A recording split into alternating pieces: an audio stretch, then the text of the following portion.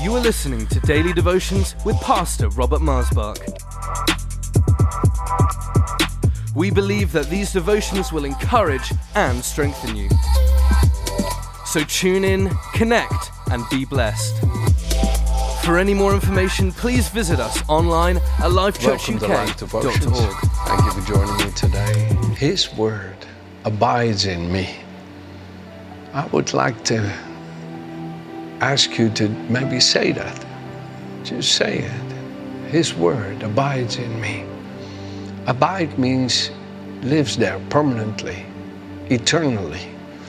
That's what Peter said in 1 Peter chapter 1, verse 23. We have been born again by the incorruptible, ever-living word of God that abides forever. You see, friends, people can have heard a word 20, 30, 50, 80 years ago, and it comes to their conscience as if it was spoken to them that same day.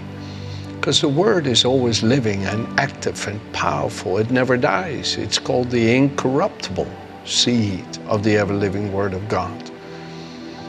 And here in John chapter 5, verse 24, we'll start reading. Jesus says, "Most assuredly I say to you, he who hears my word and believes in him, the Father who sent me, has everlasting life."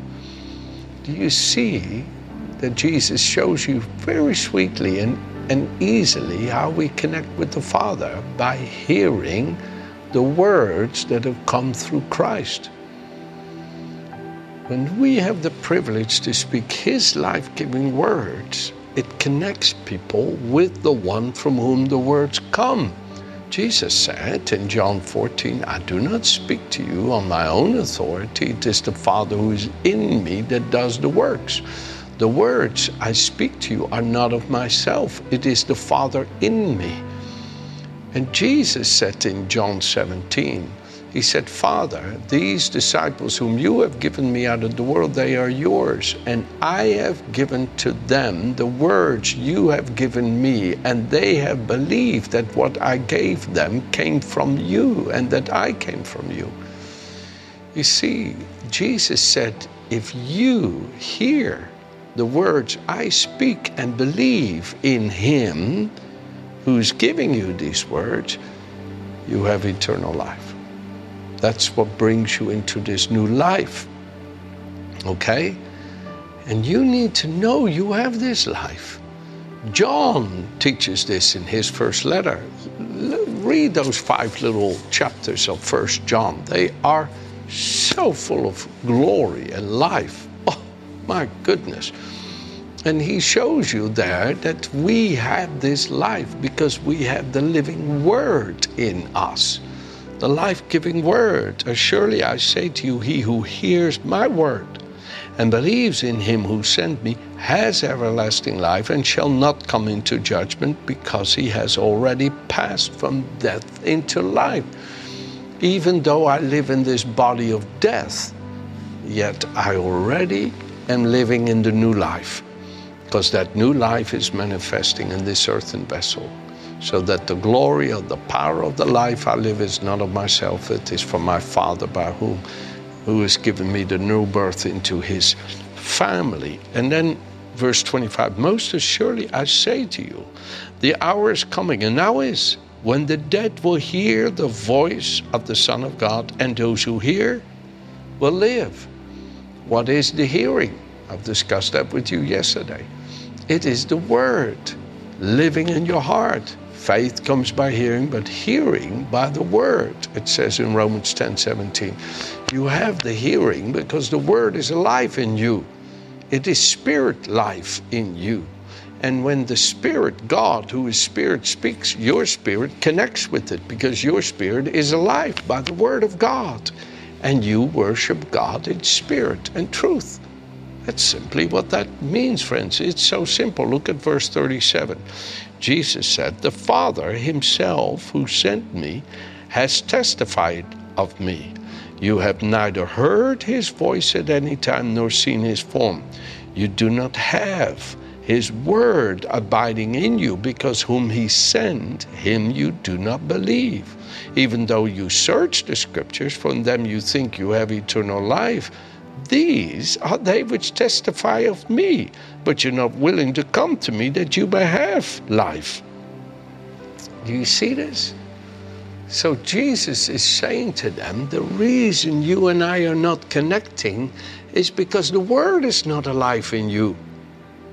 If you say, Pastor Robert, I believe in Jesus, I just don't connect with him. I believe because I was raised in it, and I can't say I don't believe that Jesus is the Son of God. I do, but I don't connect. Why don't I connect? Why do I not get this connection that I see other people have?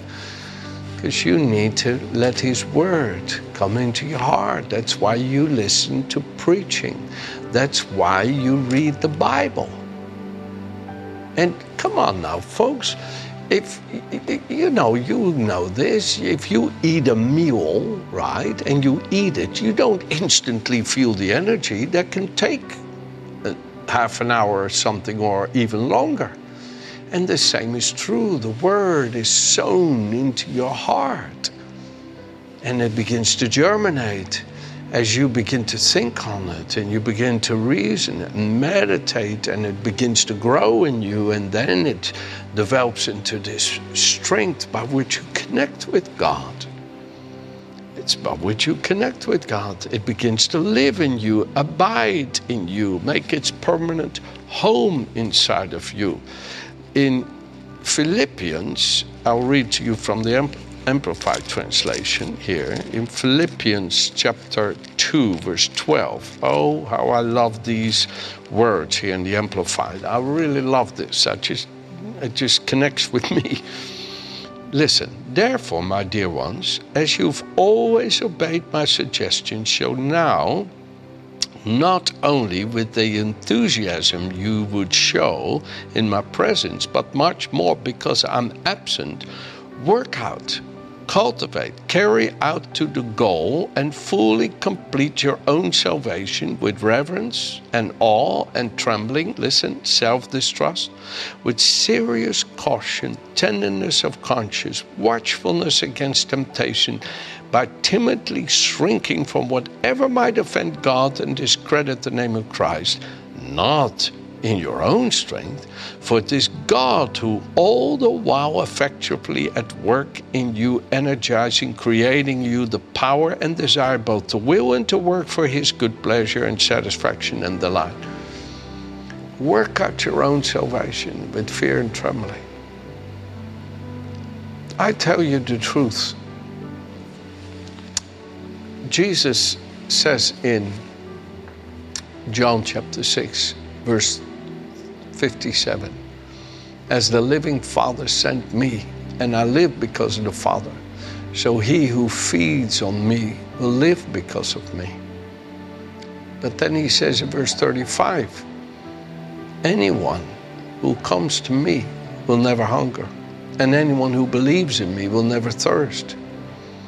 You do have to keep coming, and you eventually, as the word begins to germinate and come alive in your heart, you begin to hunger. You begin to hunger, you begin to thirst. And it's that being fed by his word, by reading it, by praying it, by listening to it, by coming to preachers, and you listen, and you are filled with that word. It becomes more life in you, more active in you. That is true with anything, you know that. My muscle, I mean, it's there, but if I never use it, it won't have the strength that it could have if I were to use it. If you use your spiritual muscle by feeding it with the Word of God, meditating on it, being busy with it, that spiritual muscle in you becomes stronger and stronger and stronger. That is the abiding and living of God's Word in you. So let me read you here, Proverbs chapter 2, starting at verse 1, okay? My son, if you will receive my words and treasure up my commandments within you. Come on, son. Stop what you're doing for a moment and listen. Come on, son. That's what the Heavenly Father is saying to you. Come on, daughter. Stop being busy with everything else for a moment and listen to me. Listen to me. Treasure what I'm saying to you. Make your ear attentive to skillful and godly wisdom, inclining and directing your heart and mind to understanding and applying with all your powers the quest of it. Yes, if you cry out for insight, raise your voice for understanding. If you seek wisdom as for silver, and search for skillful and godly wisdom as for hidden treasure, then you will understand the reverent, worshipful fear of the Lord and find the knowledge of the only true living God. If you come and search for it, for the Lord will give you skillful and godly wisdom, and from his mouth comes knowledge and understanding.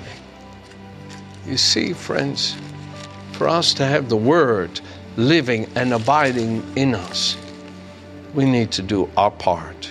We need to do our part in coming to the Lord.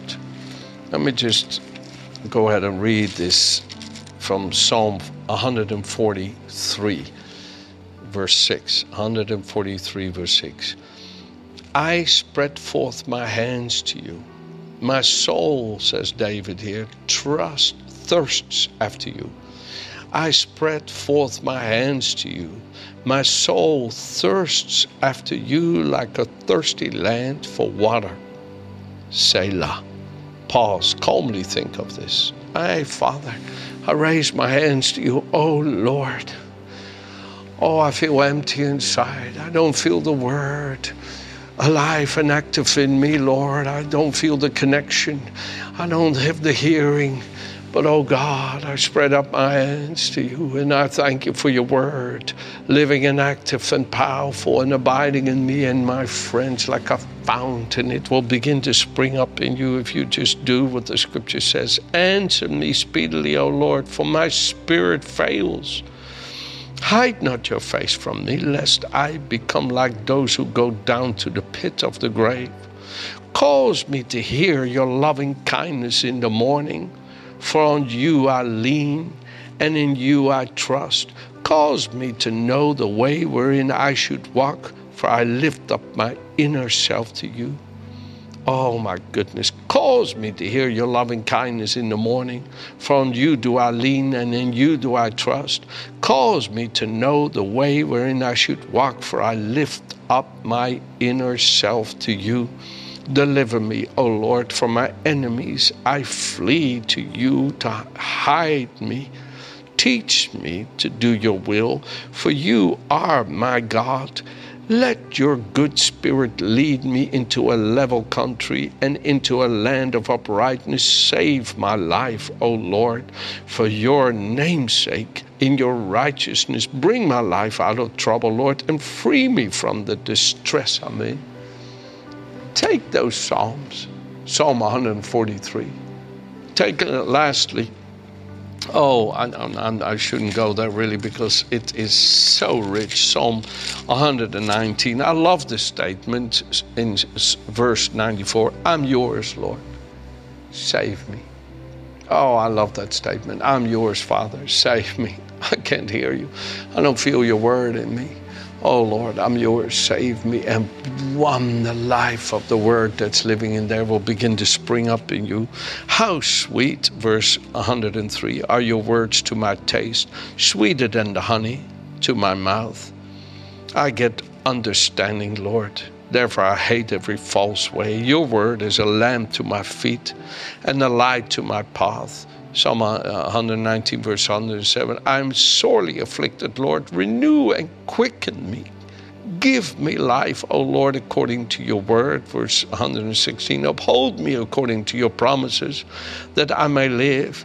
Let me not be put to shame. O Lord, I hope in you.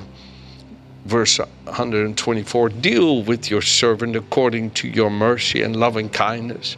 I'm your servant, Lord. Give me understanding and discernment and comprehension. Verse 130, the entrance and unfolding of your word gives light. Therefore, unfolding, give understanding, discernment, comprehension to me, Lord. Look upon me. Verse 132. Be merciful unto me. Show me favor, as is your way with those who love your name. Let not any iniquity have dominion over me. Make your face shine with pleasure upon your servant, and teach me. Teach me, Lord. Your word is so pure, Lord, tried and well refined. Therefore, your servant loves it. Give me understanding, and I shall live. Give me discernment and comprehension, and I shall not die. I cry to you to save me, that I may keep your testimonies, hearing, receiving, loving, and obeying them 7 times a day, and all day long do I praise you because of your righteousness. Great peace have all of those who love your law. Nothing by any means shall offend them. And I could go on and on. You know, I just was reading to you some of my underlying scriptures, friends. Take the Psalms. Take Psalm 119. Take Psalm 143, Psalm 145. And I guarantee the fountain will spring up inside of you with renewed and refreshing life, power, and you will know the word is alive in you, it abides in you. Amen. Have a good day.